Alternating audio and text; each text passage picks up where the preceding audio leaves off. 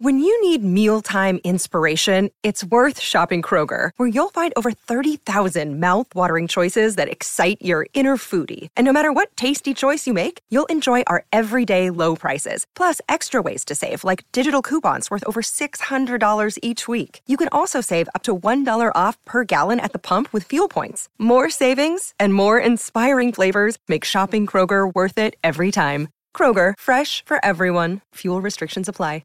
¿Qué tal, Sinergéticos? ¿Cómo están? Bienvenidos de regreso a otro episodio. Betty, qué gusto que estés conmigo grabando, que te des la oportunidad, el tiempo de venir desde Georgia para platicar a Sinergéticos. Contento de estar aquí contigo. Bueno, Jorge, primero que todo, muchas gracias y me siento muy afortunada de poder haber tenido esta invitación de venir aquí a tu programa a contar mi historia. Oye, Betty, empecemos por el inicio. Y es bien interesante, ¿sabes? A mí es raro que en una entrevista, cuando la preparamos y la estructuremos, normalmente tengo una pregunta como de salida, ¿no? Yo dejo que las cosas fluyan, ¿no? Pero particularmente en esta entrevista, pues has tenido una vida bonita, ¿va? Interesante, con muchas cuestiones que ahorita lo vamos a platicar, que ahora que conozco tu historia, cuando conocí tu historia con ese video intro que nos compartió un amigo que tenemos en común, dije, no, hombre, la tengo que entrevistar, o sea, qué fortaleza, ¿no? Qué resiliencia lo que te ha tocado vivir. Pero escogiendo yo esa pregunta que te quiero hacer para iniciar, te lo voy a dejar a ti diciéndote lo siguiente. ¿Cuál crees tú de todo lo que te ha tocado vivir en tu vida, que ha sido el momento que te ha marcado un antes y un después? ¿Cuál ha sido tu punto de no retorno? Porque a lo mejor yo pensaré que es el accidente, pero tal vez no lo es. ¿Cuál sería para ti?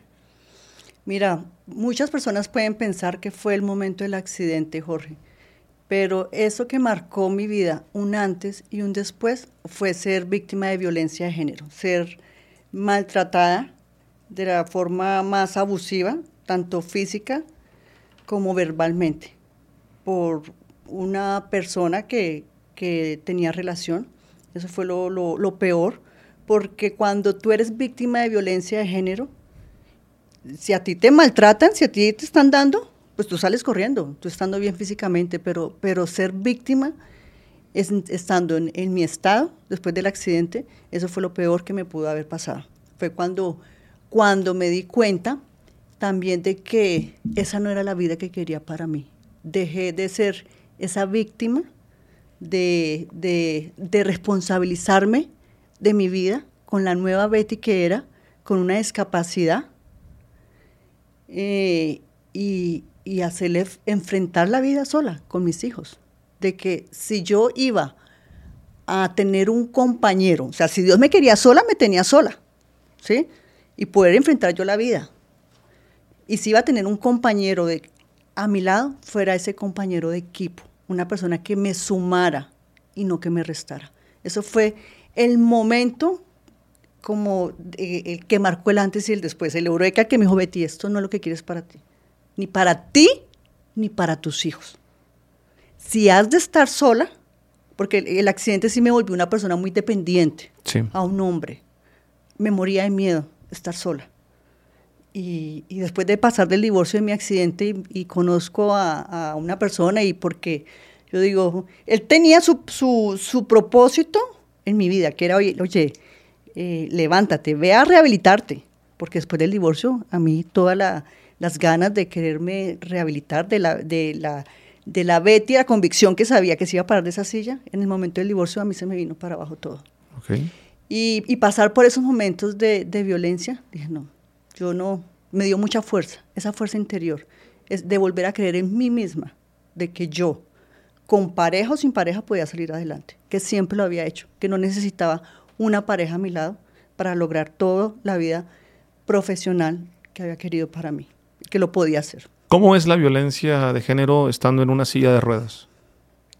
No, pues sí, para una persona que está bien, Jorge, imagínate, eso es lo peor, yo pienso que eso es lo peor que le puede pasar a un ser humano, ser víctima de violencia de género, porque te quita la autoestima. Y cuando empieza primero la violencia verbal, que te dicen insultos gruesos, que tú no estás acostumbrado, porque... ¿Cómo cuál? paralítica, coja, no sirves para nada. O sea, insultos gruesos, que yo en principio decía, o sea, yo nunca había visto eso por mis padres, jamás recibí un insulto de eso. Y cuando te dicen, y cuando te hacen un insulto verbal que te duele, Sí. que te hiere, que te digan coja, paralítica, no sirves para nada, sin mí no vas a hacer nada. Y me lo estaba creyendo, Jorge. Sí. Me lo estaba creyendo. Y al principio quedaba como en shock. O sea, ¿por qué me trata así? O sea, ¿qué he hecho para que me trate así? No es justo que me trate así. Al principio quería... entre más insultos recibía, más sentía ganas, sentía dolor, sentía rabia. Me sentí llenando de odio hacia esa persona.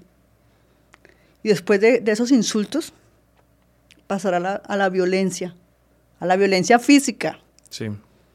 La violencia física sí fueron momentos terribles, Jorge, de casi, momentos de casi perder la vida. Porque a este hombre le pasaba unas loqueras que a mí eso prácticamente fue lo que me dio esa fortaleza, de decir, Dios mío, este hombre me va a matar. Y aparte la violencia no fue solamente contra mí, sino contra uno de mis hijos, el pequeño, el menor, el que yo me sentía en la obligación de proteger y de cuidar. ¿Cuántos hijos tienes? 2. En ese momento tengo 3, pero en ese momento tenía 2. Tengo mi hija mayor, hoy en día tiene 29 años. Mi hijo, el menor, en el que en ese momento de mi accidente tenía 4 años, y Sí. cuando lo de la violencia estaba como entre los 6 años, Ricardo, y hoy en día pues Danielita, que nació en otra época de mi vida, que tiene 8 años. Betty, ¿cómo fue el accidente? Mira, esto fue un accidente de nieve. Fuimos a esquiar con unos amigos sin imaginar lo que nos iba a pasar. Nos vamos a North Carolina, a Maggie Valley. Fuimos y esquiamos y bajamos a almorzar y vimos a unas personas que se estaban tirando como en unas donas. No sé si conoces Sí, este sí, tipo sí, de sí. donas, y se estaban tirando de a 2. Pues no vimos peligroso. Fuimos, almorzamos, compramos una dona de esas y nos empezamos a tirar. Inclusive yo ahí estaba con mi hija mayor, en ese tiempo ella tenía 12 años. Y ella se lanzó en la dona con otras personas y así de a 2 se tiraban. Y mira, Jorge, ese día yo sentía mucho frío.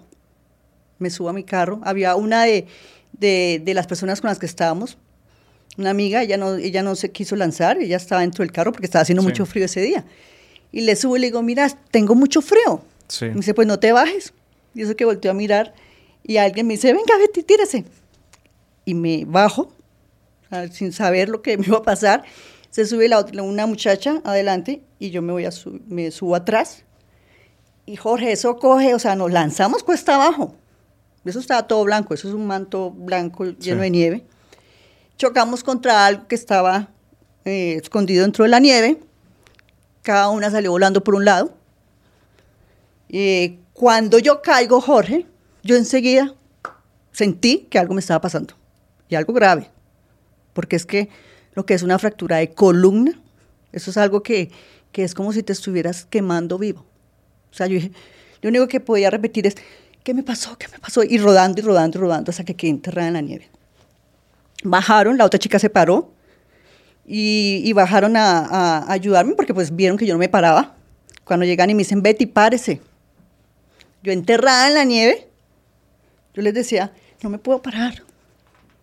Y cada vez sentía más dolor, que las palabras se me acortaban, hasta hablar me dolía, respirar me dolía. Sí. Y yo único les decía, no sé qué me pasó. Yo sentía, o sea, cada vez la voz salía con menos fuerza. Fueron rápidamente, llamaron a la ambulancia, me sacaron de ahí, pues llegó la ambulancia, como entre 6 y 7, me llevaron me subieron a la ambulancia y me ponen morfina, me durmieron. ¿Okay? Llegó a un centro médico, me hicieron exámenes, un centro médico, pues el primero que encontraron, y lo único que yo por allá, entre voces pues estaba muy somnolienta, claro, me dijeron que yo estaba muy grave y que ahí no me podían tratar. Me llevan a otro hospital más especializado. Después de muchos exámenes, estudios, rayos X, me reúne una junta de médicos y reunieron unas personas con las que estábamos en el viaje y me dicen que tenían que darme una noticia muy, muy grande, muy gruesa, muy difícil. Yo jamás me imaginé esto.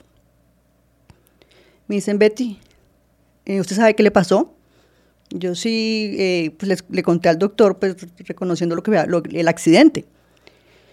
Y me dice, usted tuvo un accidente tan grave que usted se fracturó la columna y usted no va a volver a caminar. Pero mira, Jorge, yo en ese momento, yo decía, ¿este doctor de qué está hablando? Sí. Yo era como que me estuviera diciendo, como que, ¿de qué quiere el pollo, señora? Era algo completamente, o sea, para mí yo no le entendía a ese doctor lo que me estaba diciendo. Estaba también, pues obviamente con mucha morfina, con mucho medicamento para el dolor. Y lo único que yo le pregunté al doctor, y le decía, nunca, nunca, nunca. Y él con cara, o sea, pues él se veía que la noticia era muy trágica, que sí, que yo nunca más iba a volver a caminar. La única pregunta que yo le hice, aparte de eso, le dije, ¿voy a poder volver a tener hijos? No sé, tal vez lo estaba decretando para mi futuro. Y me dijo, sí, vas a poder tener más hijos. Y eso fue todo, Jorge, lo que recuerdo de esa noche. Me durmieron.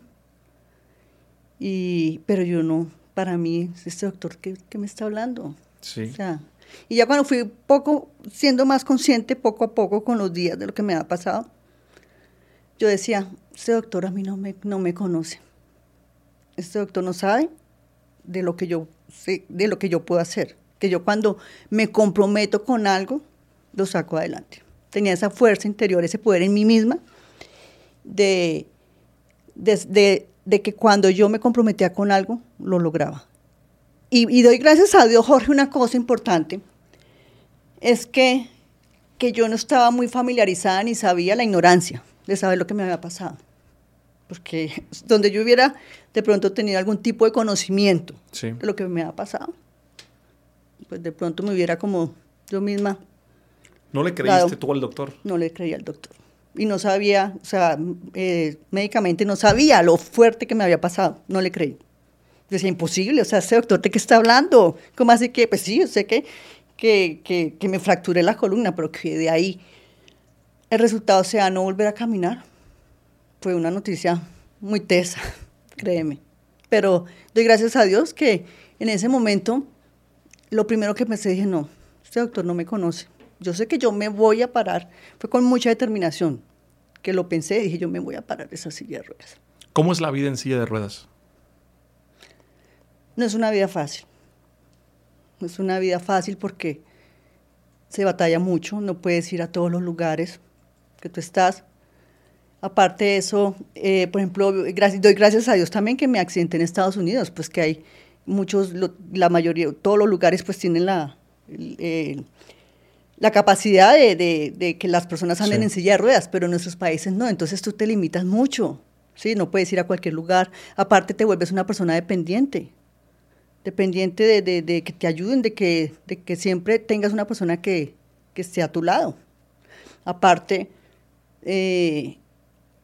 también algo que tú ves una persona en silla de ruedas y nunca te imaginas, y es la pérdida de falta de esfínteres, de control de esfínteres.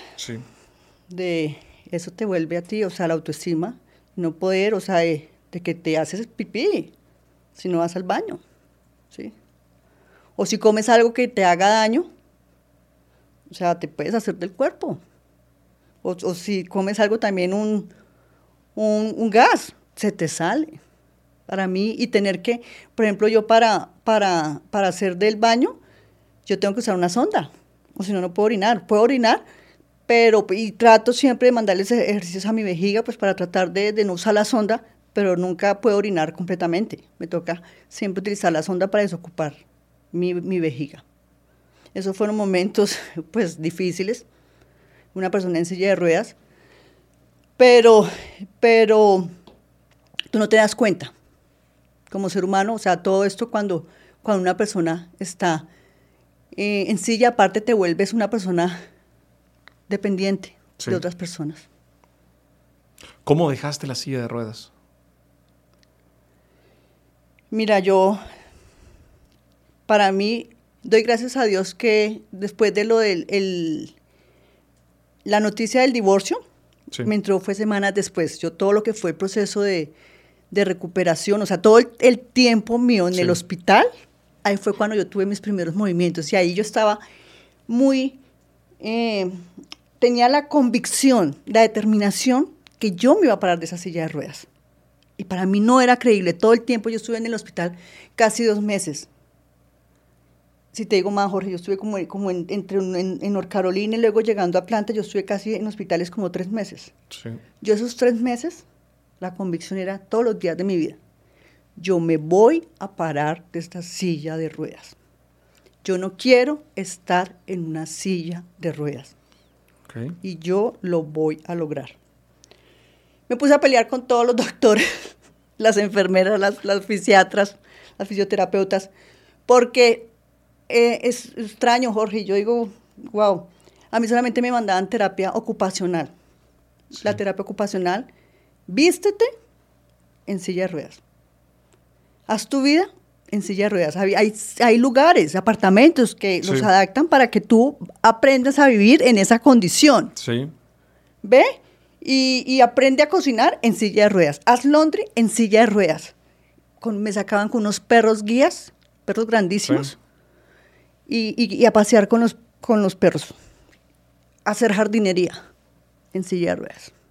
Yo lo único que les decía, a mí no me pongan a hacer esto, porque a mí póngame a hacer mi rehabilitación. A mí denme mi rehabilitación física. Yo exijo mi rehabilitación. Pues el doctor solamente había Sí. ordenado terapia ocupacional. Sí. No me paraban bolas. No es que, y yo no me paraba a hacer, habían días que no me levantaba a hacer terapia. Sí. Ah, bueno, no quiere hacer terapia, bueno, hay suerte, hasta luego. Yo, Jorge, pues me sentaba en la silla de ruedas porque fue también un proceso, o sea, de los primeros días, las primeras semanas. O sea, yo tuve una cirugía muy fuerte porque el doctor, después de que me dijo esta noticia, me dijeron que tenía que esperar unos días Sí. para que me desinflamara la columna por el impacto y que tenían que abrirme la espalda para ponerme en unas barras de titanio para que sostuviera mi columna. Y esa cirugía fue una cirugía, wow, que me dejó, a mí me tenían que mover, o sea, yo quedé así como un muñeco. Y para poder dormir, o sea, yo así, o sea, si yo quería cambiar de posición, tenía que llamar a alguien para que me corriera. Y así, no puedo mover ni los brazos ni nada. ¿Tú te imaginas la impotencia que yo sentía en ese momento? Y dolor que sentía. Sí. Tenía un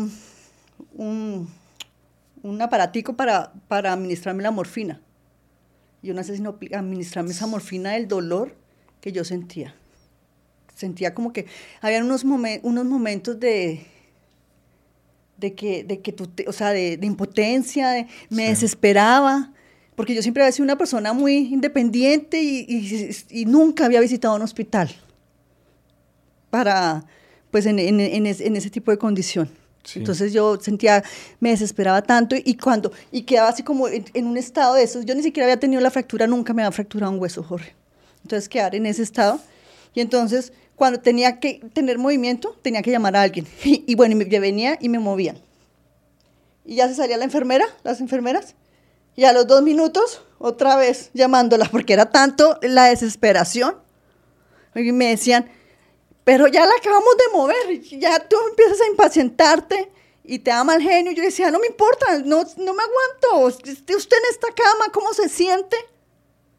Para yo querer moverme otra vez. O sea, yo me cambiaban de posición y a los 30 segundos yo ya me quería cambiar. Era un desespero tremendo. Entonces, fue pasando pocos días, Sí. ya me fueron después tratando de sentar, luego con una tabla. Me pasaban de la tabla, me enseñaron a pasarme la Sí. silla de ruedas.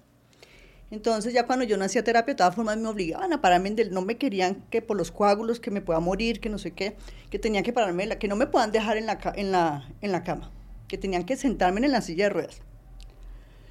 Y cuando yo no hacía terapia, o iba y hacía mi terapia ocupacional. Sí. Entonces llegaba al cuarto, y sentada en la silla de ruedas, Jorge, mira, no te estoy mintiendo y Dios es mi testigo.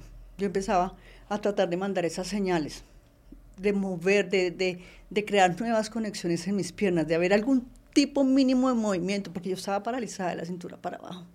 Ya con los días yo ya empecé pues, a mover los brazos, porque la operación que te hicieron? Sí, o sea, yo ya empecé a mover los brazos, pero ¿cómo se dice? La parálisis iba a ser de la cintura para abajo. Ok. Entonces, estoy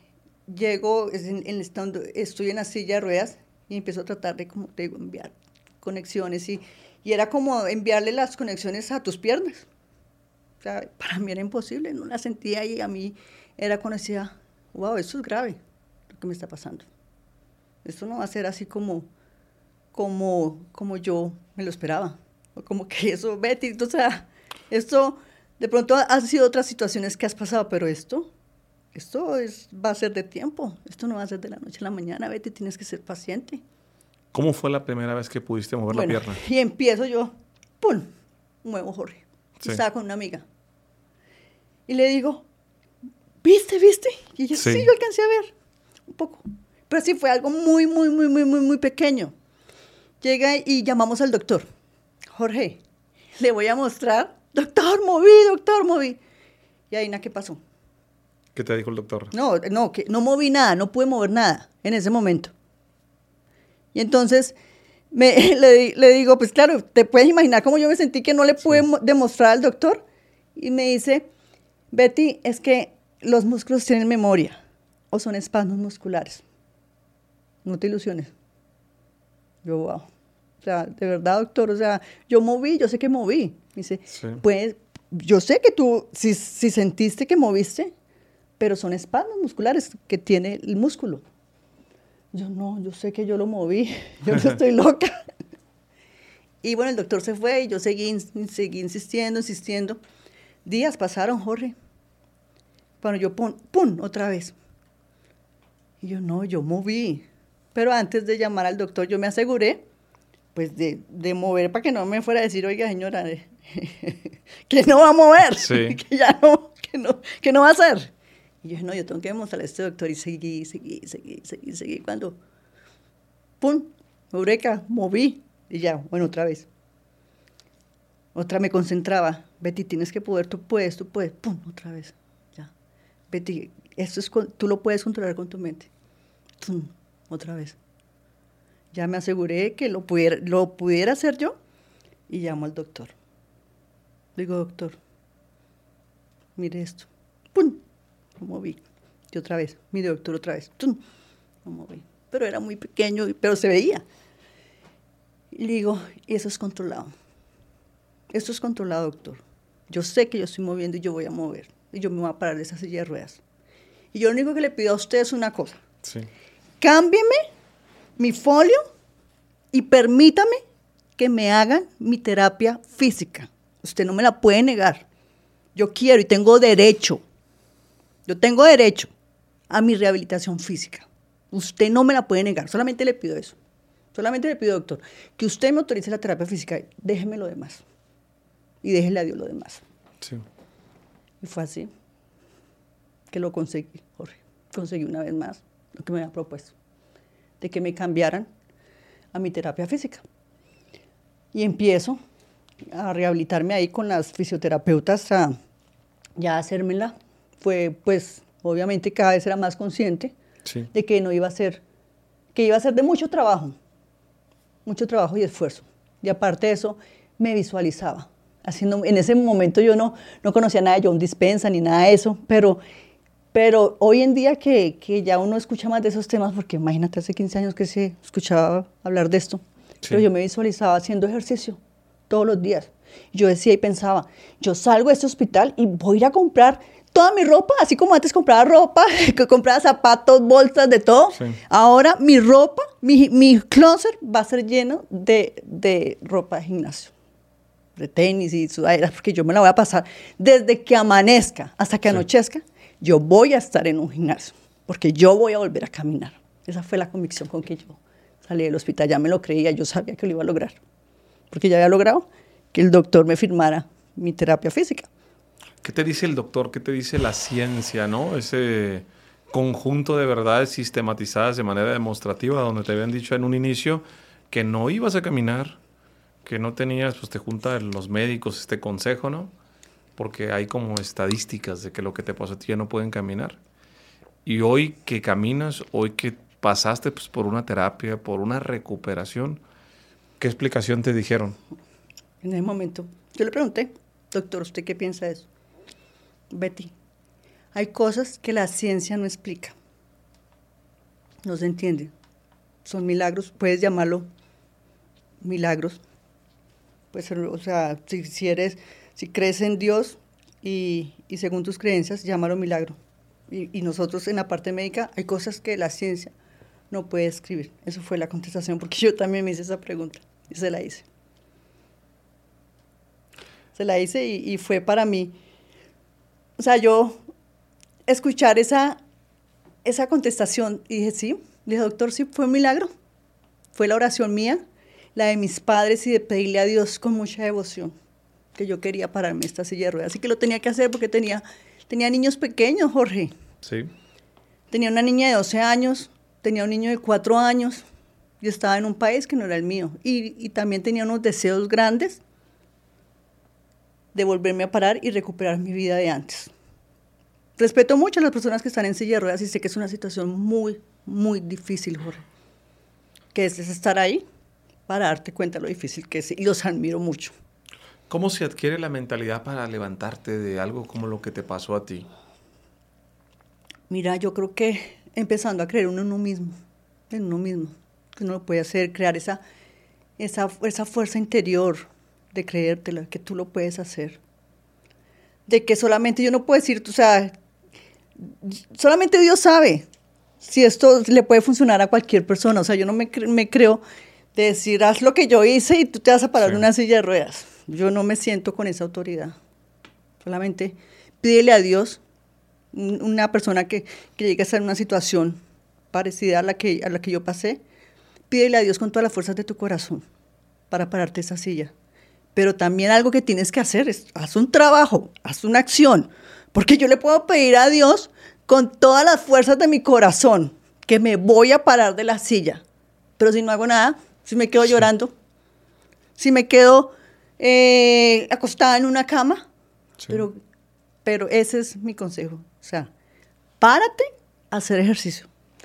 Párate a rehabilitarte. Pídele a Dios con todas las fuerzas de tu corazón y cree en ti, que se te dará. Eso es lo que yo creo que ese sería mi mejor consejo y Dios quiera que suceda. Betty, ¿cuántas veces te hiciste la pregunta, ¿por qué me pasó esto a mí? ¿Por qué el accidente? Muchas. Muchísimas, me imagino. Muchísimas, Jorge. Estabas tranquila, tenías frío, te subiste una dona, te caíste, te cambió. Devolví a la película 1.000.000 de veces en mi vida. Decía, ¿por qué fui?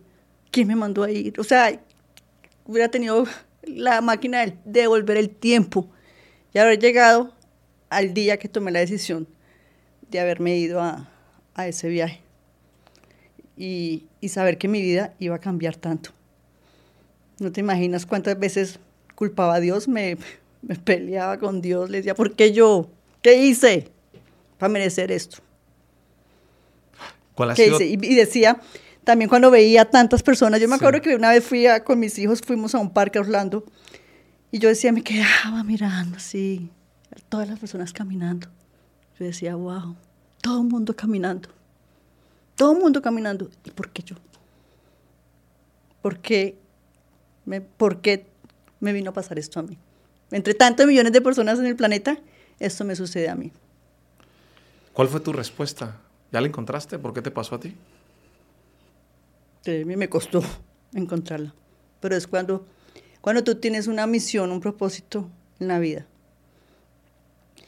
De saber de que esto me pasó es para algún tipo, obviamente, de aprendizaje en mi vida. De saber que es un propósito, una misión.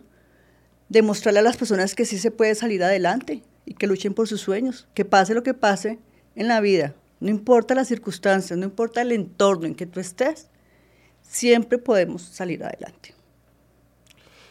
Es algo muy fuerte que no me ha pasado a mí, pero genero mucha empatía.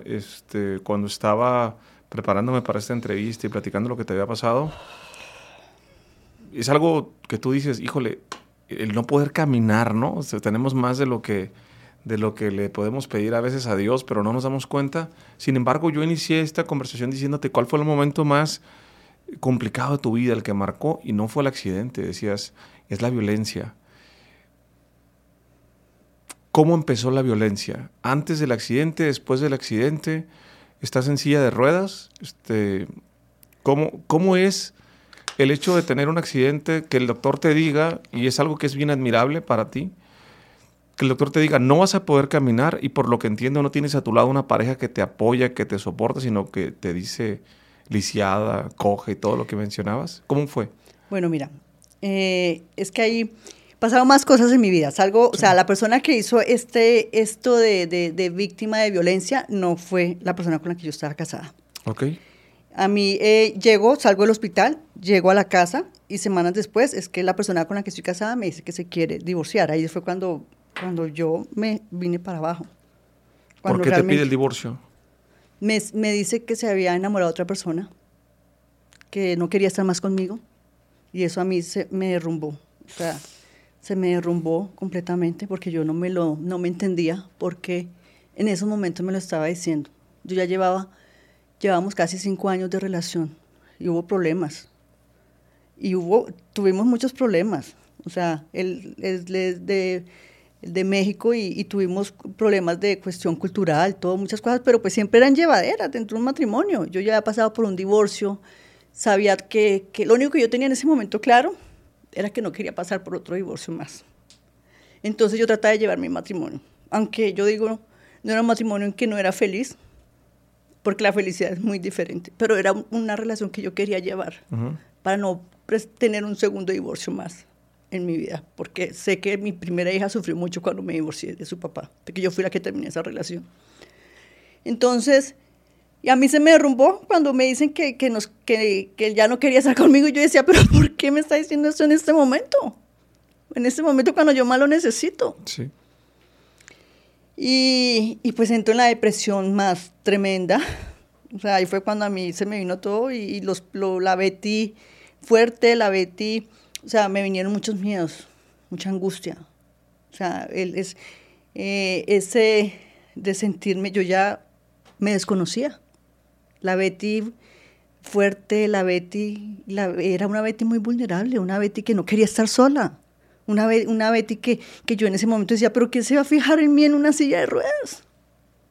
Porque ahorita, y sobre todo porque mira, en un proceso como el mío, o sea, yo también digo, mira, yo con el tiempo lo entendí y fue lo mejor que me pudo haber pasado, porque hoy veo la vida desde otras perspectivas. Él también, así como yo tenía mi duelo, él también tuvo su duelo. Sí. ¿Verdad? Porque una cosa es ver, o sea, tú conoces a una persona cuando está bien físicamente, y otra cosa es que pase este tipo de cosas. Y te digo algo en estadísticas y personas que he conocido ya después de procesos de rehabilitación donde he estado en centros, muchas veces la pareja que está, y más, o sea, no son todos los hombres, pero el mayor número es los hombres abandonan a su pareja cuando sucede este tipo de cosas. Entonces, para mí, no estoy generalizando, ¿no? Porque pues hay muchos hombres buenos que se quedan con su pareja, pero suele pasar, Jorge, de que sus relaciones se acaban, pero lo único que yo en ese momento decía, ¿por qué tan reciente? Mi familia mucho tiempo le culpó de que,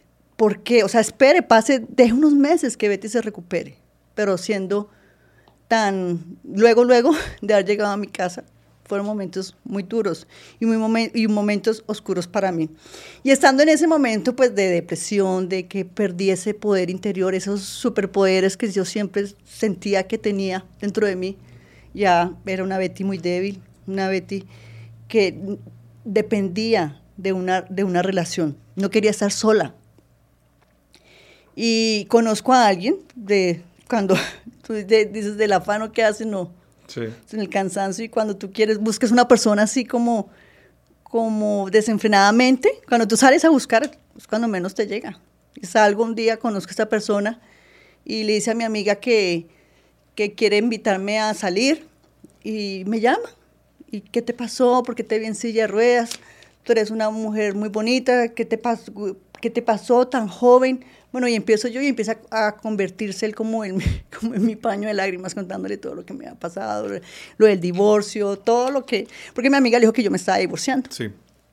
Pues claro, él tuvo el camino perfecto pues para entrar y me vio en un momento de mucha vulnerabilidad en mi vida.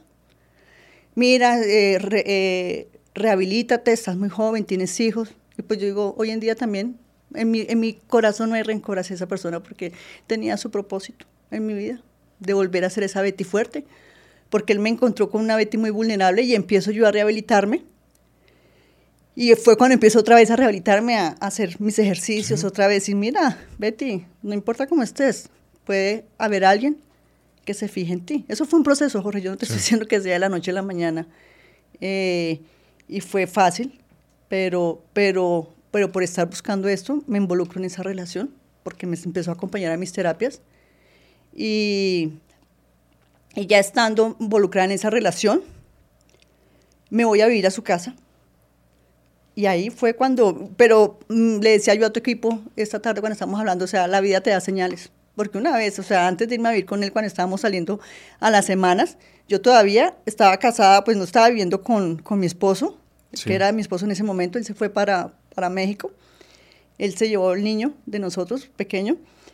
Y claro, como yo ya empecé como a salir, porque él me decía, mi esposo en ese momento me decía, tú estás muy joven, tú puedes recuperar tu vida, tú te puedes fijar en alguien más y todo. O sea, y inclusive cuando esta persona que conozco después y que la que me maltrató, nosotros vivíamos juntos con el papá de mi hijo. ¿Sí? ¿Cómo que juntos? O sea, vivíamos en la misma casa, sí, pero cada quien, o sea, él nos iba, o sea, vivíamos en la misma casa, pero él hacía su vida de hombre soltero, porque fue así, mi autoestima se bajó tanto, Jorge. ¿Tu ex? Mi ex, el papá de mi hijo, o sea, mi autoestima se bajó tanto, o sea, nosotros separaste? Los primeros meses, o sea, estuvimos separados. Pero te quedas viviendo con él. Pero en la misma casa. ¿Y luego andas con alguien más? No, espérate que... Sí. No, mira, vivíamos nosotros, o sea, yo estaba viviendo con mi ex, pero cada quien en cuartos separados y todo. Él me decía, haz tu vida, ¿sí? Y él vivía su vida ahí de soltero. Ándale. Él vivía su vida de soltero, ¿sí? Y yo queriendo volver con él, ¿sí? Querer de recuperar mi matrimonio. Pero no, él me dejó las cosas claras, que él no quería estar más conmigo, ¿sí? Y hacer su vida de soltero.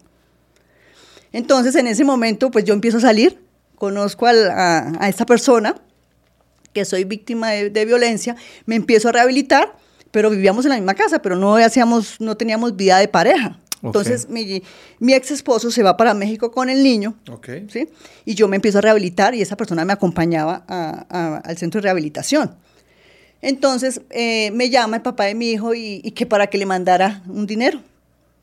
Pues nosotros trabajamos juntos, Jorge, teníamos una empresa, o sea, ya no teníamos relación de pareja, pero pues había muchas cosas que ni siquiera estábamos divorciados legalmente.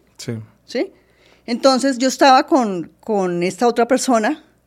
Y él me dice, o sea, me dice, mándame dinero, que no tengo, que no sé qué, que estoy aquí con el niño. Y me vio esos días, o sea, ese mes que él estuvo allá en México, yo empecé otra vez él ya me vio una Betty diferente, ya realmente sí está conociendo a alguien y va a rehacer su vida. Y este otro tipo me formó un ataque de celos. Y fue el primer insulto que me dio ese día. Yo ahí debía haber salido corriendo. La vida te da señales. ¿Qué te dijo?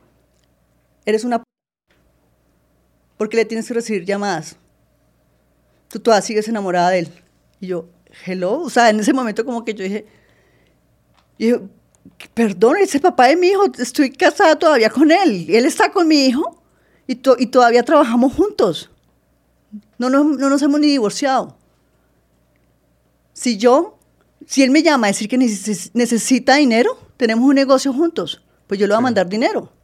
Usted no tiene por qué ponerse así. A mí ese momento me pareció, digo, wow, pero si ese tipo lo acabo de conocer, ¿por qué? O sea, él no tenía ningún derecho a haberme tratado así en ese momento.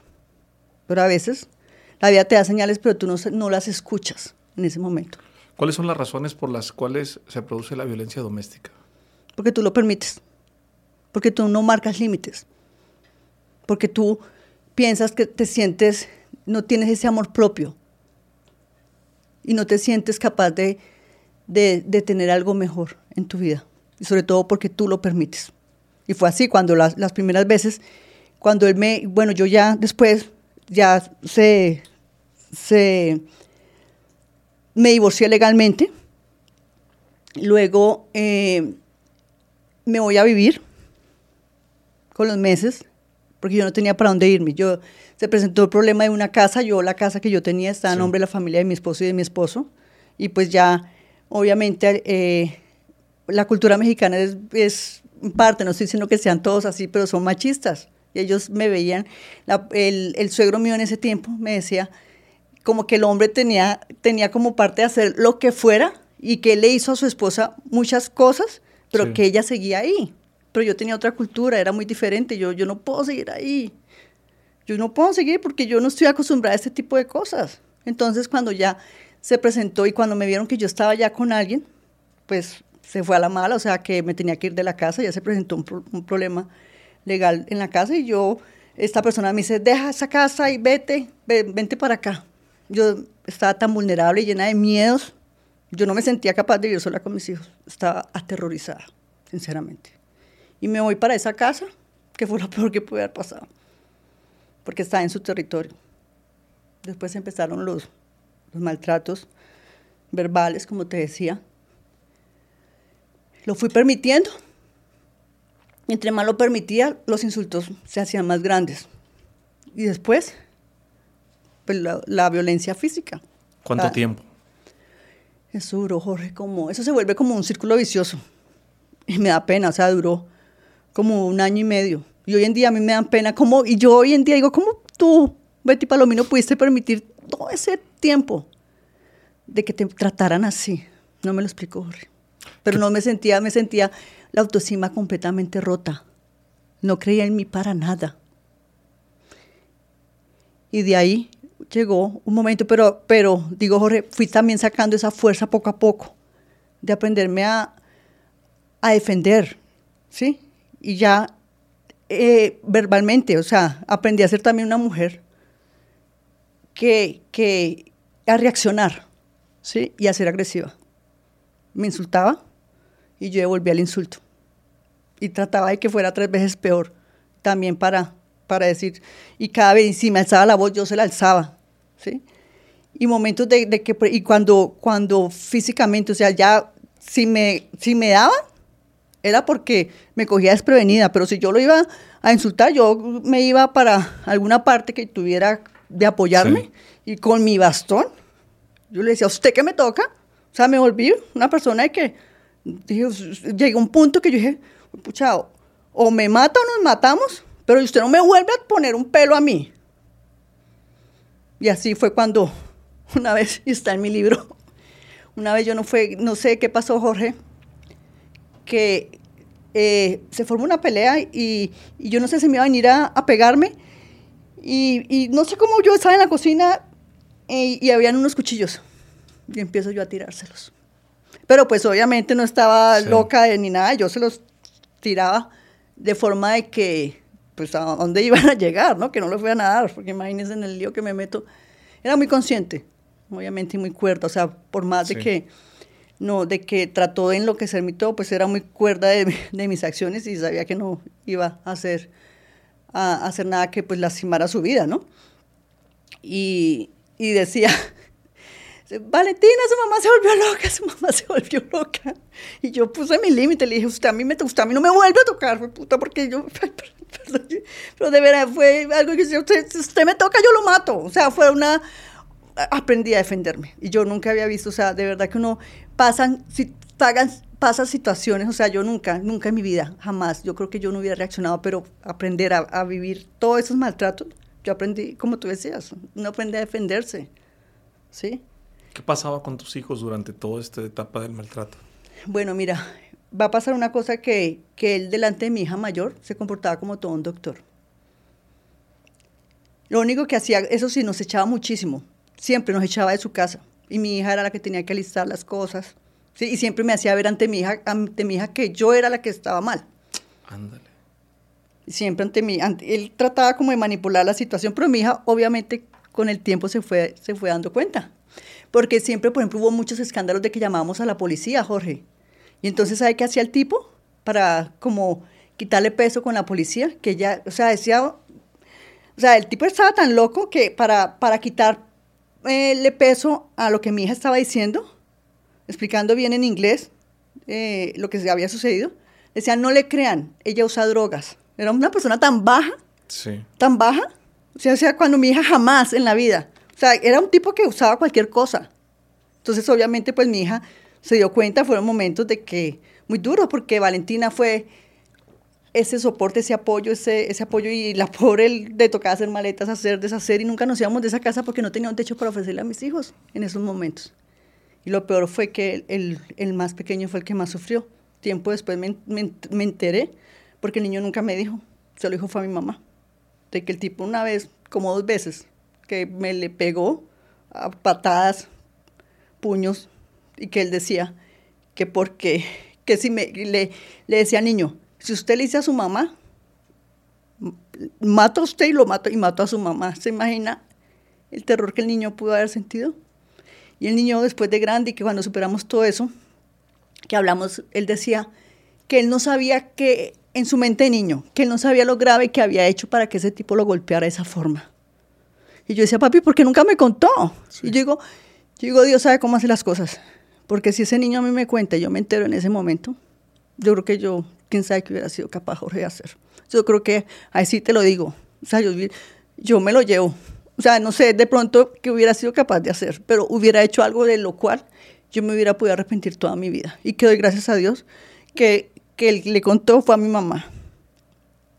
Y ya después de que pasamos y superamos todo esto, fue que el niño pudo contarme y ya hablar de esto y abrirse ante mí. Yo digo, pues son cosas de Dios que yo me tuve que enterar en su momento.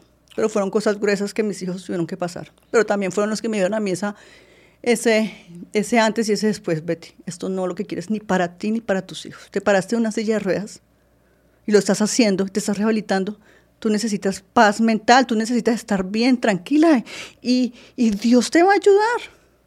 Dios te va a ayudar a salir adelante. Siempre lo has hecho. ¿Le guardas rencor a tu expareja? No. ¿Por? Porque hicieron una Betty fuerte, una Betty muy diferente, una Betty que volvió dentro. Yo siento que, o sea, digo, lo he perdonado. Lo único que es de pronto, o sea, lo de mi hijo. Eso sí es algo que yo digo, Dios mío, algo que lo perdono, pero no olvido y hago mi vida y ya eso siento, o sea, trato de que eso sea en el pasado. Pero hizo una Betty fuerte.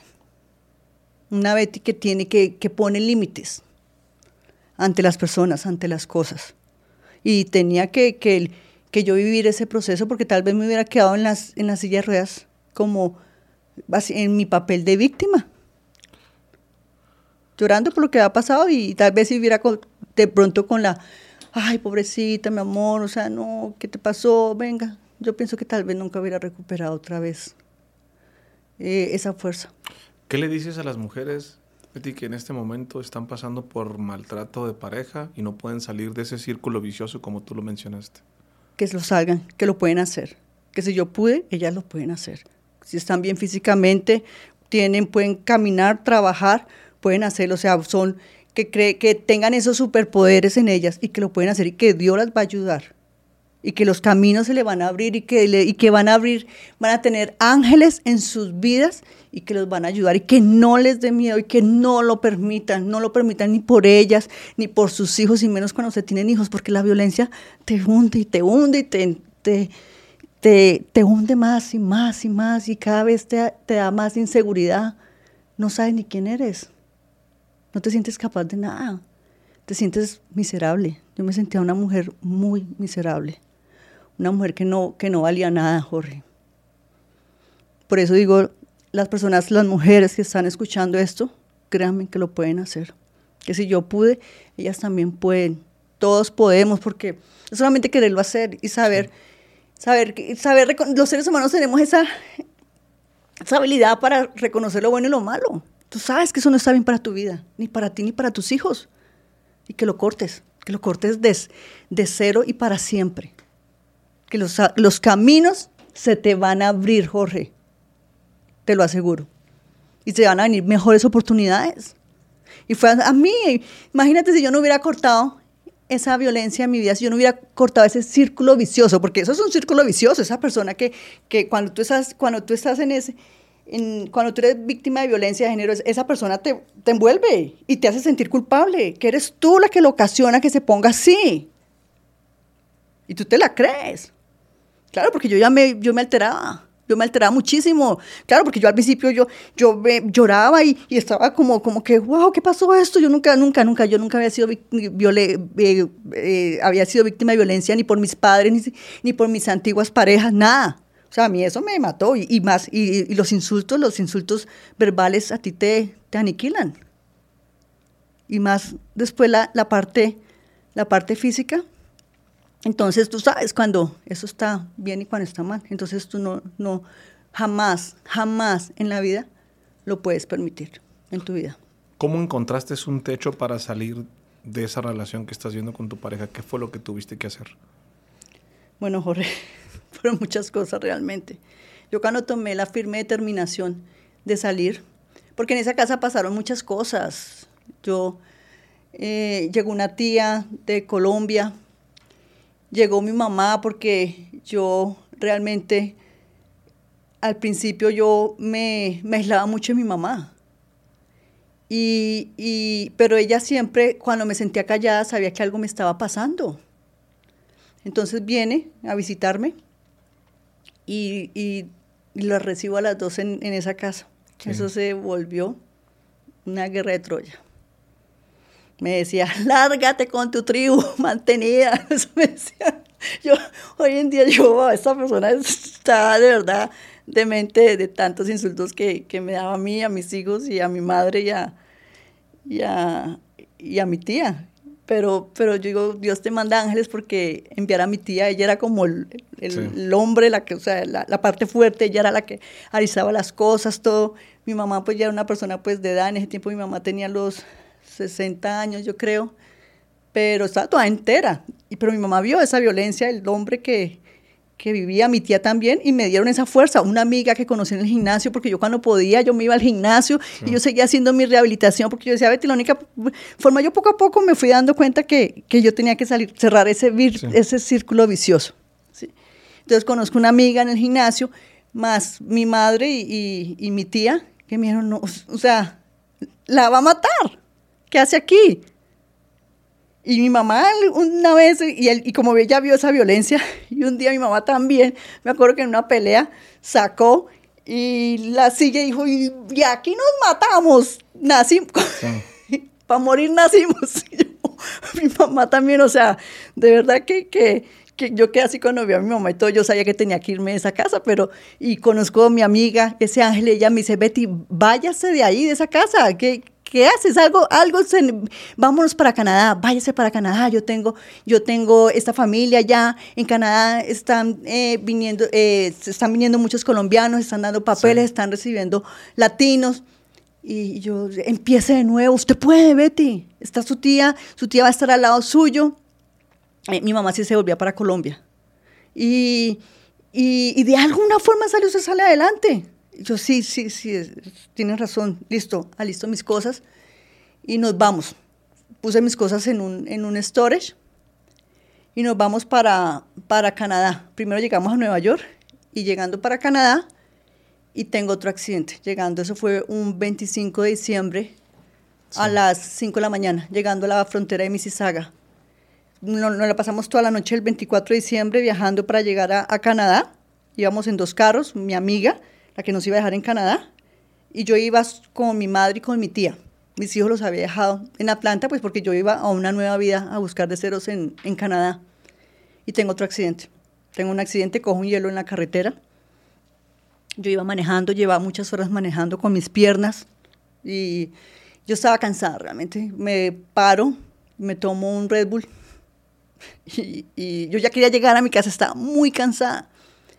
Y de un momento a otro, pues mi mamá dice que cogí velocidad, ya quería llegar y cogí un hielo y pum, pongo el freno y empezamos a patinar y dar vueltas y caemos como en un río. No, y ese carro se rompió el carro, todos los vidrios y empezó a llenarse de agua. Eso fue un momento de verdad muy caótico porque mi mamá empezó a gritar, mi tía también, y yo me sentía con esa responsabilidad. Y yo, estamos bien, claro. Había llevado casi, o sea, de verdad que sentimos la muerte otra vez ahí, en mis narices. Y yo, pues, a mí fue la única que me puso sangre por todo lado. Y yo, estamos vivos, porque fue para matarnos. Mi amiga que iba en otro carro, ella dijo, Dios mío, estas mujeres se mataron, estas viejas se mataron. Y cosas de Dios, porque imagínate a las 5 de la mañana las carreteras están solas, y con ese frío ahí nos hubiéramos congelados, empezó a entrarse el agua, el carro dio vueltas, pero, o sea, no era un río, pero era como una quebrada, ¿sí? Y empezó a llenarse eso de agua y todo. Dios mío, y pasó, yo no sé, cosas de Dios, pasó un carro de policía, un carro de la policía. Eso fue, mire, Jorge, a los 10 minutos ya estaba un camión de bomberos y la policía, y nos estaban ya sacando. Y llegamos al hospital, gracias a Dios no pasó nada, fue el susto, pero el carro quedó pérdida total. Llego yo a Canadá, yo me accidenté en nieve. En Canadá anochece a las 4 de la tarde. Y a las 4 de la tarde, y cuando llegué, yo dije, yo aquí en Canadá, y fumaba como loca. Yo no sabía qué iba a hacer de mi vida. Tenía tanto miedo. O sea, a pesar de que ya había tomado la decisión y la determinación, sentía mucho miedo porque yo no sabía qué iba a hacer, en qué iba a trabajar. Iba a enfrentar la vida sola, ¿sí? Sentía mucha ansiedad. Cuando llego yo allá a Canadá y sin carro, la nieve, como 2, 3 pulgadas de nieve, necesitaba, y sí, yo no podía caminar, y en ese tiempo el equilibrio mío era, o sea, hoy corro, tú me ves, camino divinamente, pero en ese tiempo el equilibrio mío, con que el viento me tumbaba. Yo decía, ¿qué voy a hacer acá? Y a las 4 de la tarde, o sea, una depresión. Y a mí me hace falta la vitamina D del sol para darme energía. Y no, yo dije, no, yo qué voy a hacer acá en Canadá sin carro. A mí no me daban papeles porque ya tenía mi residencia. A mi tía sí. Y mi tía, yo pensaba qué hacer. Dije, no, yo aquí no me quedo. ¿Qué voy a hacer? ¿Qué voy a trabajar? Sí. Yo tengo un dicho, el muerto y el arrimado, a los 2 días apesta. Entonces yo me voy aquí, o sea, yo aquí no me siento capaz. Yo aquí me muero de depresión. Aquí sí se apagó la velita para Betty.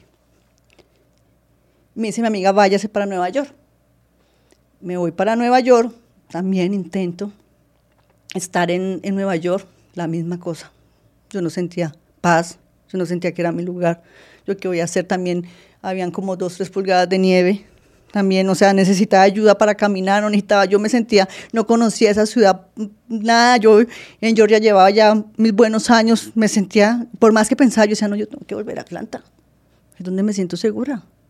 Yo no soy capaz ya de emigrar como lo hice cuando era joven, ya no, ya la Betty de esa edad, eran otras circunstancias y otras condiciones. Tienes que ser realista, o sea, te sientes, sí vas a salir adelante, Betty, pero es en Atlanta.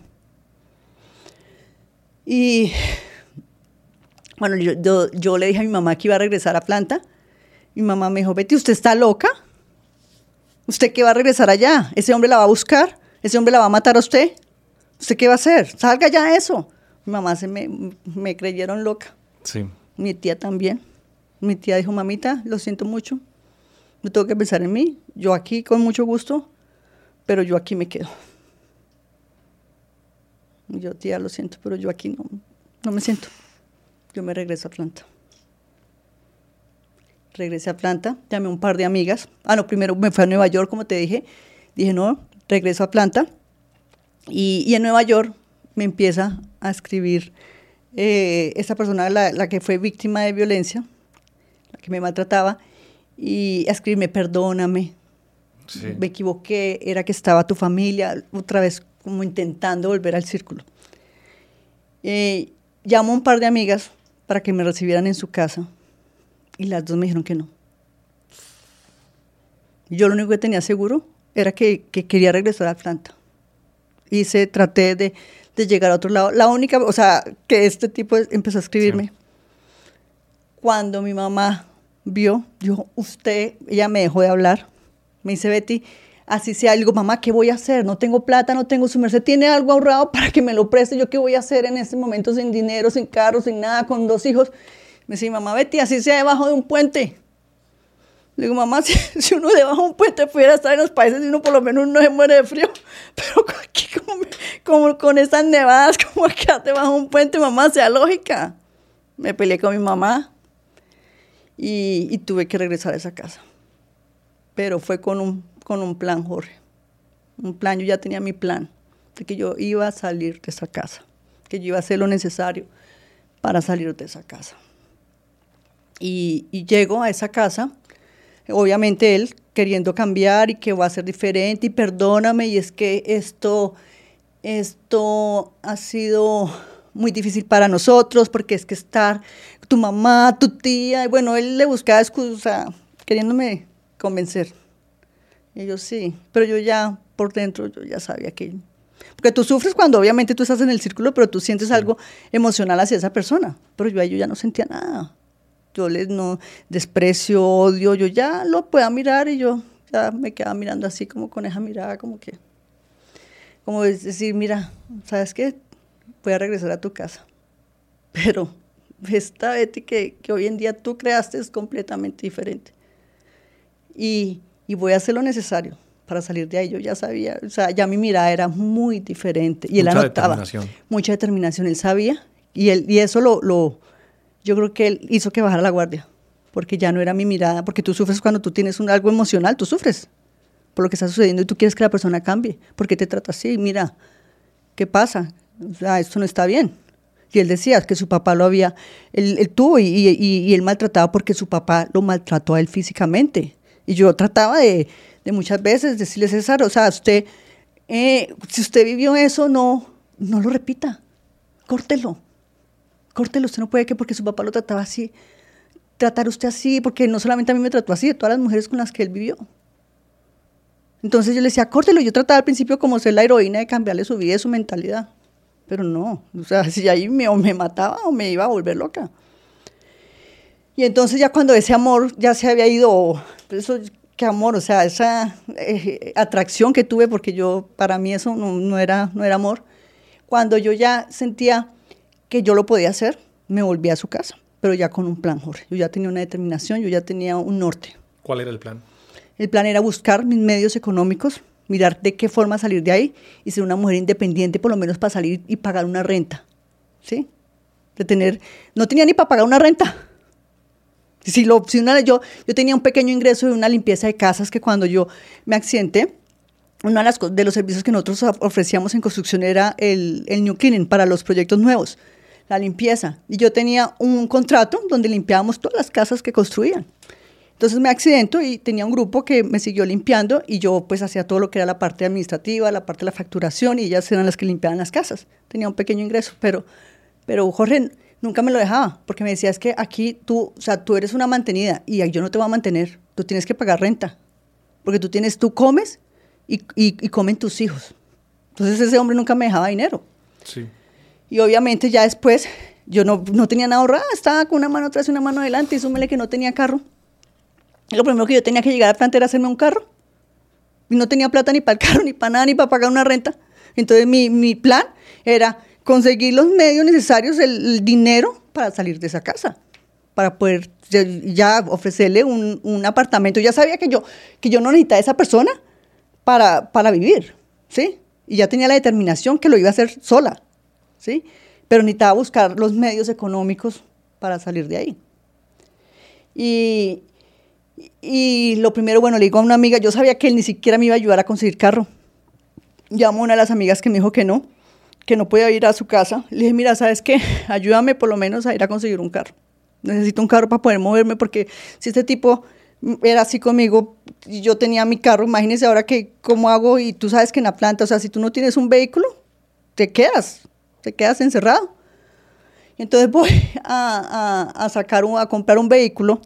Y fui a un dealer de carros que ya me conocía, había comprado 2 carros ahí anteriormente, antes del accidente, y un libanés, y le conté lo que me había pasado, bueno, le dije que necesitaba un carro para trabajar, le conté lo que me pasó, y le dije, mire, pero no tengo con qué pagarle.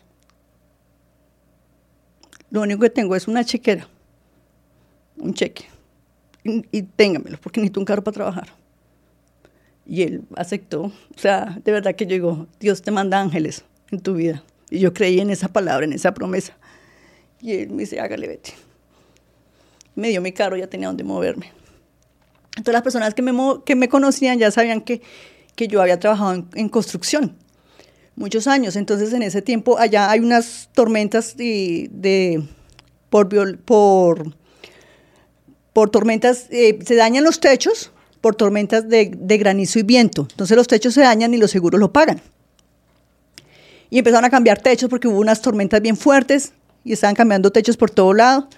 Y me dice unos amigos, mire, están cambiando techos, ¿usted por qué no averigua eso? Usted que siempre le está metida en ese medio de la construcción, que no sé qué. Y empiezo, Jorge, ya tú ves, como emprendedor, tú ves la oportunidad y dices, wow, te dijeron techo, entonces tú tienes que saber escuchar. Bueno, techo, no sé nada de techos, pero tengo una necesidad. Y empiezo a buscar todo el tema de techos en internet, en YouTube. Cómo se cambia un techo por medio de compañía de seguros, y a pedir información por un lado, por el otro, a los amigos que le estaban cambiando techo, venga, muéstrame cómo es el contrato para yo también hacer lo mismo, a copiar cómo era lo que estaban haciendo. Y pues estamos en un mundo digital y sacaba todo del internet. Y entonces con mis referidos, con las personas, yo tenía, por lo menos ya la gente sabía que trabajaba en construcción y que hacía una persona seria en lo que yo trabajaba y que sabía. Yo, mira, estoy cambiando techos. Entonces ya me empezaron ellos a referir y empecé a cambiar mis primeros techos. Y me salen mis primeros techos, me los aprueba el seguro, pero se demora en este tipo de trabajo.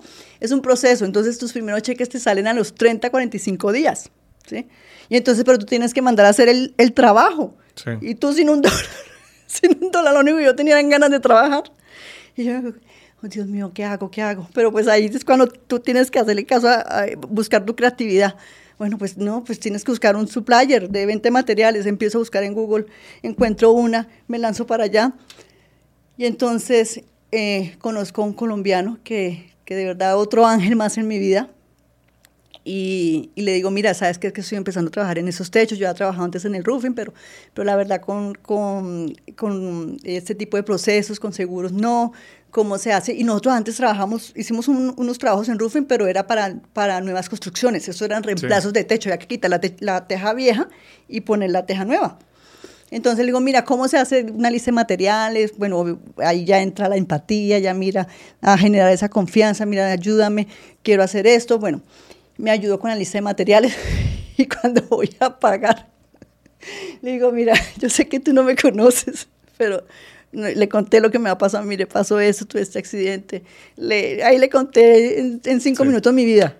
Y le dije, pero necesito mandar a hacer estos trabajos y yo sé que usted no me conoce, pero téngame este cheque, yo no le voy a quedar mal. Mire, Jorge, tal vez Dios te da en ese momento te da como una luz para que la gente crea en ti, o cuando tú de verdad estás siendo auténtico y tú lo proyectas. O sea, yo creo que las personas que yo hablaba en ese momento, Dios ponía gracia en mí para que la gente me escuchara y confiara en mí, porque realmente tenía una necesidad. Y yo tenía que tocar puertas y sabía que tocar puertas y quedar bien, que necesitaba trabajar y que necesitaba que las personas creyeran en mí, necesitaba conseguir los recursos. Y así fue. Me empezó a tener los cheques para yo mandar a hacer mis casas. Igual también, o sea, me las ingeniaba, Jorge. Los muchachos me instalaban. Tenía un muchacho que conocí en un supermercado y él me ayudaba a medir los techos. Y entonces ya me consiguió los chicos para que me cambiaran me hicieran la labor. Y siempre trataba de buscar la forma, pero yo tenía que sacar mi trabajo adelante. Y sí, y la gente me creía. No sé, lo que te digo, o sea, Dios ponía gracia en mí para que la gente me siguiera. Tal vez hablaba con mucha autenticidad, con mucha honestidad. ¿Sí?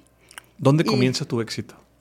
Bueno, entonces me empiezan a referir, ¿no? Porque pues ya la gente sabía que yo trabajaba en construcción y que era una persona seria. Sí. Entonces empiezo a apalancarme con esta persona que me tenía los cheques para los materiales, y la misma gente empieza a referirme, a cambiar.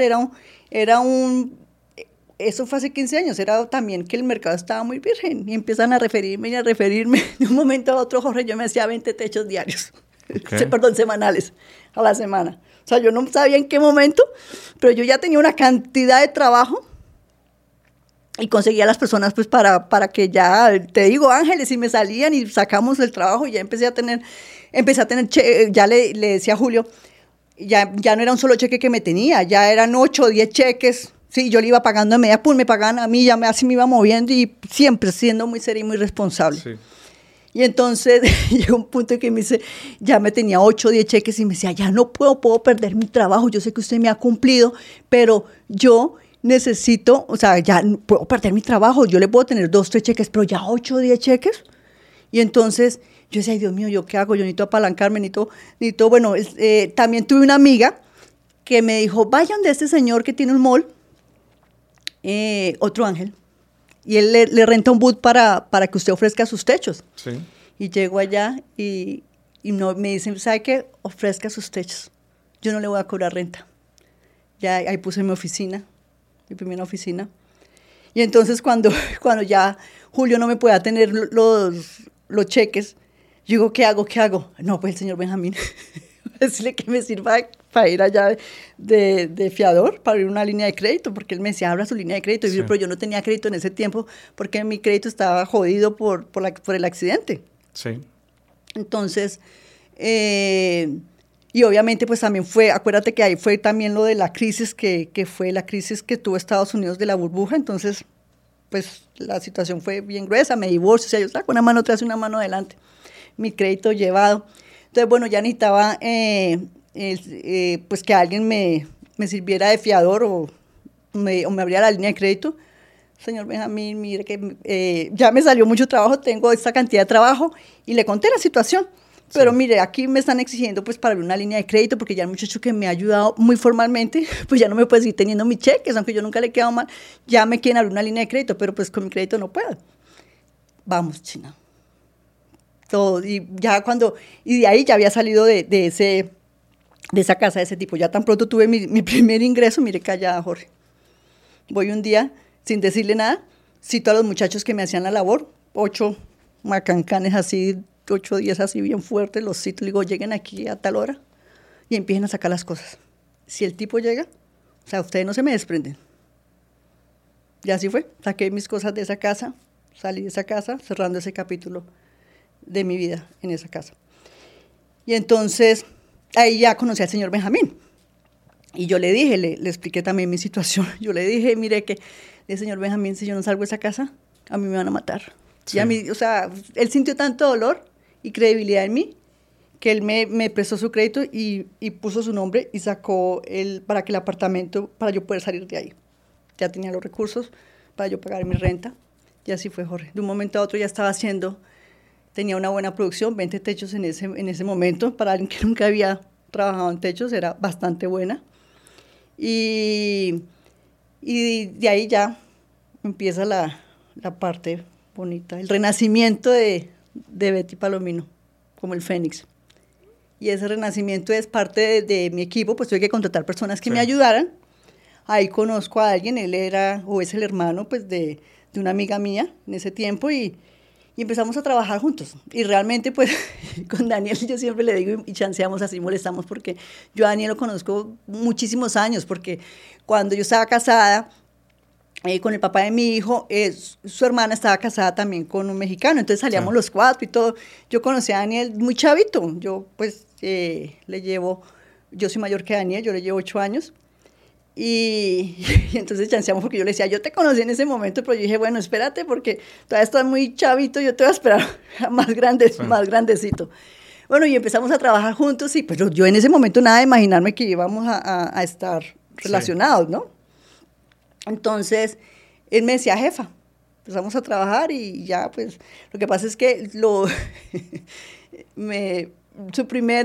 su primera invitación fue a escuchar un concierto de reggaetón. Y yo cero, yo soy negada con el reggaetón. ¿Él te invitó al reggaetón? Él me invitó al reggaetón. O sea, él ya empezó como a lanzarme. ¿Invitó a la jefa al reggaetón? Sí, invitó a la jefa. Me acuerdo una vez, llego yo a la oficina y a él le gusta mucho el color rojo. Y entonces llego yo y cuando él me vio en ese vestido rojo, él voltea y con esa ¿cómo se dice? Espontaneidad que tenía Daniel, eso fue por lo que me empezó a cautivar de él. Se voltea y me dice, uy, jefa, la jefa está buena. Sí, bueno. Y ya me causó tanta gracia. En ese momento yo lo volteo a mirar y le digo yo, la jefa siempre ha estado buena, Daniel. Así. Y empezamos y me invitas que a reggaetón, pero ahí todavía nada, o sea, no, lejos de imaginarme, porque pues imagínese, empieza con una invitación a reggaetón, y sí. no, y yo me acuerdo que una amiga me decía, ¿usted por qué no se consigue un pollo? Pues así que entre mujeres hablamos, y yo, ¿un pollo? ¿Está loca? Le digo, no, si no me resultó con uno de mi edad, uno mayor que yo, no, a mí no me ponga mi pollo ni nada de eso, que yo no tengo genio para criar pollos, Sí. decía yo, no, a mí déjeme sola. Y salió que Daniel también, nos salió un viaje, él para un Thanksgiving, iba para los dos destinos que yo me había accidentado, ¿sí? Que iba para Nueva York y para Canadá, para Mississauga, porque él tenía a su hermana en Mississauga y yo tenía a mi tía en Mississauga. Y mi mejor amiga estaba en Nueva York, la que me estaba pues, queriendo llevar para allá. Igual tenía él a la abuela de su hijo en Nueva York. Entonces eran dos destinos que yo quería hacer, que siempre me invitaban, pero en ese tiempo los pasajes, yo no quería irme manejando. Sí. Yo tenía que ir con mis hijos y todo, y pues yo tenía dinero, pero yo siempre he sido como muy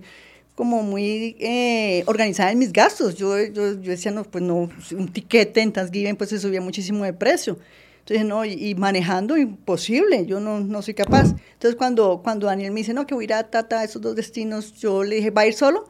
No, voy a ir con mi sobrino. Le dije, no, pues si quiere, o sea, rentemos un carro entre los dos y nos vamos para allá, y pues pasamos a Canadá, y allá pues usted sale con el carro y así nos lo vamos turnando. Llegamos allá a Canadá, sí. Y ahí pues en el día tras día ya Daniel estaba también pasando por un divorcio y contándonos nuestras penas. Ahí fue que empezamos a hablar, ya a conocernos, ya como una relación de amistad, conocer a Daniel, que tal vez en el trabajo pues no se hubiera dado la situación, ¿verdad?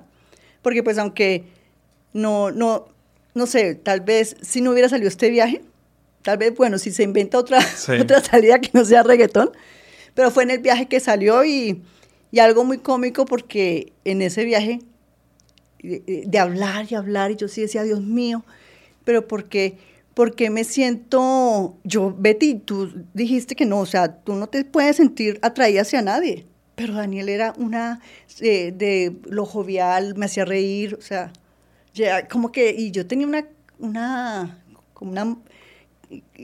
yo me sentía como, si tú me ves ahorita, yo me veo mucho más joven, pero yo en ese tiempo estaba envejecida. Okay. Y tenía como una coraza, y yo no quería entrar en ningún tipo de relación, porque yo pensaba en mi familia, yo decía, donde mi mamá sepa que yo estoy en otra relación, ahí sí me van a tachar, me gane el título de loca de toda la vida, porque siempre me decían así. Y yo no puedo meterme en otra relación. Bueno, y cuando me empiezo a sentir atraída por Daniel, yo decía, Dios mío, Betty, ¿qué te está pasando? Tú no te puedes permitir que alguien te atraiga. Tú dijiste que ibas a estar sola. Sí. Y tienes que aprender a estar sola. Pero de verlo él, del día a día, ¿no? De hacerme reír, de ver su honestidad, sí, lo sencillo que era, como me hacía, mira, Jorge, yo siempre digo que a veces en el amor, o sea, cuando te llega, te llega. Correcto. Oye, ¿cómo es tu relación actualmente hoy con Daniel? Yo me siento que soy la mujer más feliz del mundo. O sea, no ha sido una relación como todas, ¿no? Relaciones que tienen altibajos, ¿verdad? Pero es una relación que hemos construido con el tiempo, un respeto mutuo, que yo me prometí que yo no vuelvo, que nadie me falte respeto, a poner mis límites. Y hemos hecho un gran trabajo en equipo. Me siento la mujer más afortunada de tener a esta persona a mi lado, sobre todo que algo que muy bonito que yo siempre le pedí a Dios. Yo le pedí a Dios en esos momentos que tú te sientes que estás bajo, y yo le decía a Dios, yo solamente te pido ser feliz, yo quiero ser feliz, es lo único que yo te pido. Sea feliz, o sea, no pedía, si me ha de llegar alguien que me sume, no que me reste. Y cuando ya Daniel llega a mi vida, y que no solamente como compañero, sino también a ser ese socio estratégico en mi trabajo, en mi empresa, porque los dos hicimos un equipo así, y nos entendimos que también para las parejas no es fácil trabajar con tu pareja, ¿sí? Pero lo hemos podido nosotros hacer. Son muchos años, ya vamos para 15 años de relación. Nunca me imaginé que este pollo me iba a cambiar tanto la vida, la verdad, porque me la cambió para bien. Hemos los dos crecido personalmente, profesionalmente. Yo digo, hemos construido el amor. O sea, yo siempre digo, el amor es como una plantita. Sí. Tú la tienes que regar, ponerle agüita, semillita, ¿sí? Y que no es una relación perfecta, porque problemas van a haber en todas nuestras relaciones. Pero si es una persona que saca lo mejor de ti, bienvenida a tu vida. Pero si es una persona que te resta, sácala. Esa es una filosofía que después de todo lo que yo viví, sí, es así. Y fue mi partner, mi socio, mi amigo. Hemos pasado muchas cosas juntos, pero hemos construido una relación muy sólida. Tanto que yo volver a ser madre nunca me lo imaginé. Y fui con tanta convicción. Nosotros duramos 8 años juntos sin tener nuestra hija. Ya a los 8 años dije, no, ya se ve, o sea, no sé con lo que me vaya a pasar en un embarazo. Yo sé que Dios me va a ayudar, sí, pero yo quiero, o sea, los dos empezaron a hacer también esas de querer tener un hijo los dos, algo que fuera de los dos, y él me decía, tengamos un hijo, pero yo era pues no sé cómo voy a hacer, si voy a pasar todo un embarazo. Pues mis otros embarazos yo estaba bien. Pero hasta que me decidí, y yo digo, fue la mejor decisión que pude haber hecho en mi vida, porque eso nos unió mucho más. Qué bonito. ¿Qué significa el método Fénix? Mira, para mí el método Fénix es un renacimiento. Renacer desde tus cenizas, desde cero. De saber de que a pesar de cualquier cosa que te puede pasar en la vida, tú puedes salir adelante. Y eso me pasó a mí. Por eso es que yo me considero una mujer fénix, porque yo salí de mis cenizas, yo salí de la nada. Sí. Y por eso me tatué, yo tengo un fénix, y eso era otra cosa, que yo no, los tatuajes cero. Y ahora amo los tatuajes, me quiero seguir haciendo tatuajes. Yo era una persona como que, uy, no, tatuajes no, que no sé qué. Pero ahora, mire, me hice un fénix así súper grande, mejor dicho, no me quedó más grande porque no me cabía más en la espalda. Y de ahí nació en mi libro La tragedia al éxito. A raíz de toda mi historia, pues yo quise dejar un legado a través de mi historia, de superación. Y quise pues dejar unas herramientas de que cómo fue. O sea, yo un momento, lo de escribir un libro es muy bonito, porque aparte que me ayudó a esa sanación, sí, de las cosas, de las áreas que yo no había sanado, de sentarme y reconocer todo lo que yo había hecho en la vida, porque yo no había tenido la oportunidad de sentarme y yo lo veía normal, porque yo no decidí, o sea, sí me explico, yo tenía que pararme y a chambear y a salir adelante, porque si no, ¿qué hacía? Entonces, para mí ya era muy normal pararme y darle de comer a mis hijos, buscar el sustento, sí, o sea, pero nunca de reconocer todo esto que yo había pasado, de sentarme a escribir el libro, fue un proceso también muy sanador para mí. Y quise dejar esas herramientas para ver, porque yo dije, bueno, aparte de que sea tu biografía, que todo el mundo quiera saber qué pasó en tu vida, ¿sí? También cuáles son esas herramientas para que otra persona pueda renacer también entre sus cenizas, porque hay personas que están pasando por circunstancias más difíciles que las mías, o tal vez no, ¿sí? Pero tienen sus barreras mentales. Entonces quise dejar esas herramientas, y fue a través del método Fénix, que es un acróstico. Okay. Y cada letra es un factor con un significado. La F habla de la felicidad, la E del éxito, los no negociables, la N, la I, la ideación, inspiración, y la implementación en cualquier proyecto que hagas, de la acción. Yo hablo mucho de la acción, porque si tú no tienes acción, nada pasa en tu vida. Tú puedes tener la mejor idea, como en el caso tuyo, tu idea, sí, de 1 más 1 igual a 3, un movimiento sinergético, pero si lo hubieras dejado en tu mente y no haces nada, no hubiera pasado nada. O yo pararme en la silla de ruedas, si me quedo sin hacer nada, pues no No. pasa nada. Y la X del factor X, que es ese elemento desconocido que tenemos cada ser humano que nos diferencia de cualquier persona en ese planeta. De tus dones, tus talentos son muy diferentes a los míos porque todos tenemos dones y talentos. Cada quien tiene su misión, su propósito en este mundo. Mencionabas del tema 1 más 1 es igual a 3. ¿Qué significa para ti 1 más 1 igual a 3? Para mí tiene un gran significado, porque 1, ¿sí? O sea, 1 más 1, o sea, en la matemática normal es 2, ¿sí? Pero si yo uno mis dones y mis talentos con tus dones y con tus talentos, vamos a poder crecer exponencialmente. Creo mucho en la filosofía de trabajo en equipo porque una persona no se hace sola, no crece sola, todo es en equipo, tener un buen equipo a tu lado y todos podemos salir adelante, podemos tener un crecimiento exponencial. Entonces, de verdad, desde que supe de ti, me conecté muchísimo con tu movimiento porque se puede marcar una gran diferencia en cambiar esa sociedad.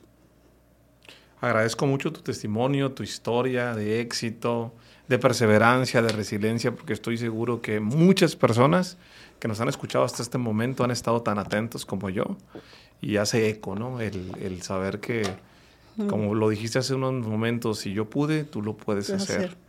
Para las personas que quieran saber de tu libro, que estoy seguro que va a haber muchos interesados, ¿cómo lo pueden buscar? ¿Cómo te pueden encontrar en redes sociales? ¿Cómo te pueden mandar un mensaje para saber más de Betty? Claro que sí, Jorge, muchas gracias, de verdad. O sea, el libro está en Amazon, de la tragedia al éxito. Y ahorita hay una segunda edición que es con el prólogo de un gran amigo, Ismael Cala. Sí. Él ha sido mi mentor, mi padrino, o sea, ha sido un amigo, de verdad que él es una persona que me ha ayudado mucho en mi proceso de transformación. Y saber de que él hizo mi prólogo para mí, y ese prólogo está fascinante, se lo tienen que leer. También lo encuentran en inglés, el libro está en inglés, de la tragedia al éxito, en Amazon. Y también quiero contarte que estoy trabajando en mi segundo libro. Es un libro para niños, es un libro ilustrado de Little Betty, sí. Es una saga. El propósito es, soy valiente cada año, soy feliz, soy fuerte, soy único, porque creo mucho en el empoderamiento que los niños tienen que tener desde edad temprana, porque los niños se lo tienen que creer. Sí. Los niños tienen que saber que son únicos, que son fuertes, que tienen cada quien sus propios talentos. Y creo mucho también en este proyecto de niños, y sé que también va a ser todo un éxito. De Little Betty, esa es el primer libro que voy a sacar, de Little Betty, Soy Valiente. Espero que también me acompañen en este proceso porque sé que es un libro que va a ayudar a mucho a las personas, a los niños. ¿Tú tienes una fundación, Betty? ¿De qué es? Bueno, mira, mi fundación es para ayudar a personas con discapacidad motora y movilidad reducida.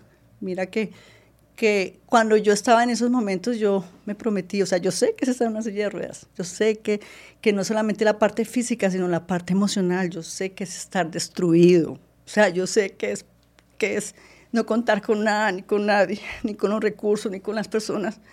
Y yo me lo prometí, ayudar a estas personas, y lo estoy haciendo. Ayudar a personas, tengo la fundación aquí en Estados Unidos, en Colombia.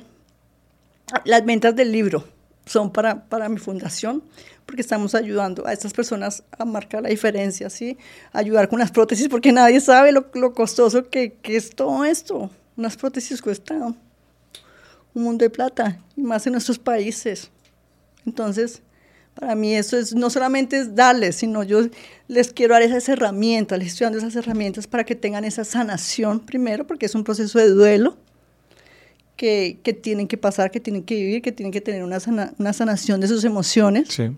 Empoderarlos, porque creo firmemente en la parte de empoderamiento, porque cuando tú estás empoderado, todo lo puedes hacer, ¿sí? De que sean personas autosostenibles, yo sueño con eso, con que la fundación sea autosostenible, y crearle una estructura, lo estamos haciendo, y poder ayudar en más casos. Mira que ahorita me siento, o sea, va poco a poco, porque pues estoy en muchos proyectos, en muchas cosas, pero ahí estamos, gracias a Dios, teniendo casos de éxito. Ahorita hicimos una alianza, porque creo mucho en las alianzas, con una fundación en él, con Codensa allá en Colombia, y nos dieron un recurso para administrar. Codensa es la empresa de energía, de electricidad allá en Colombia. Y tienen muchos casos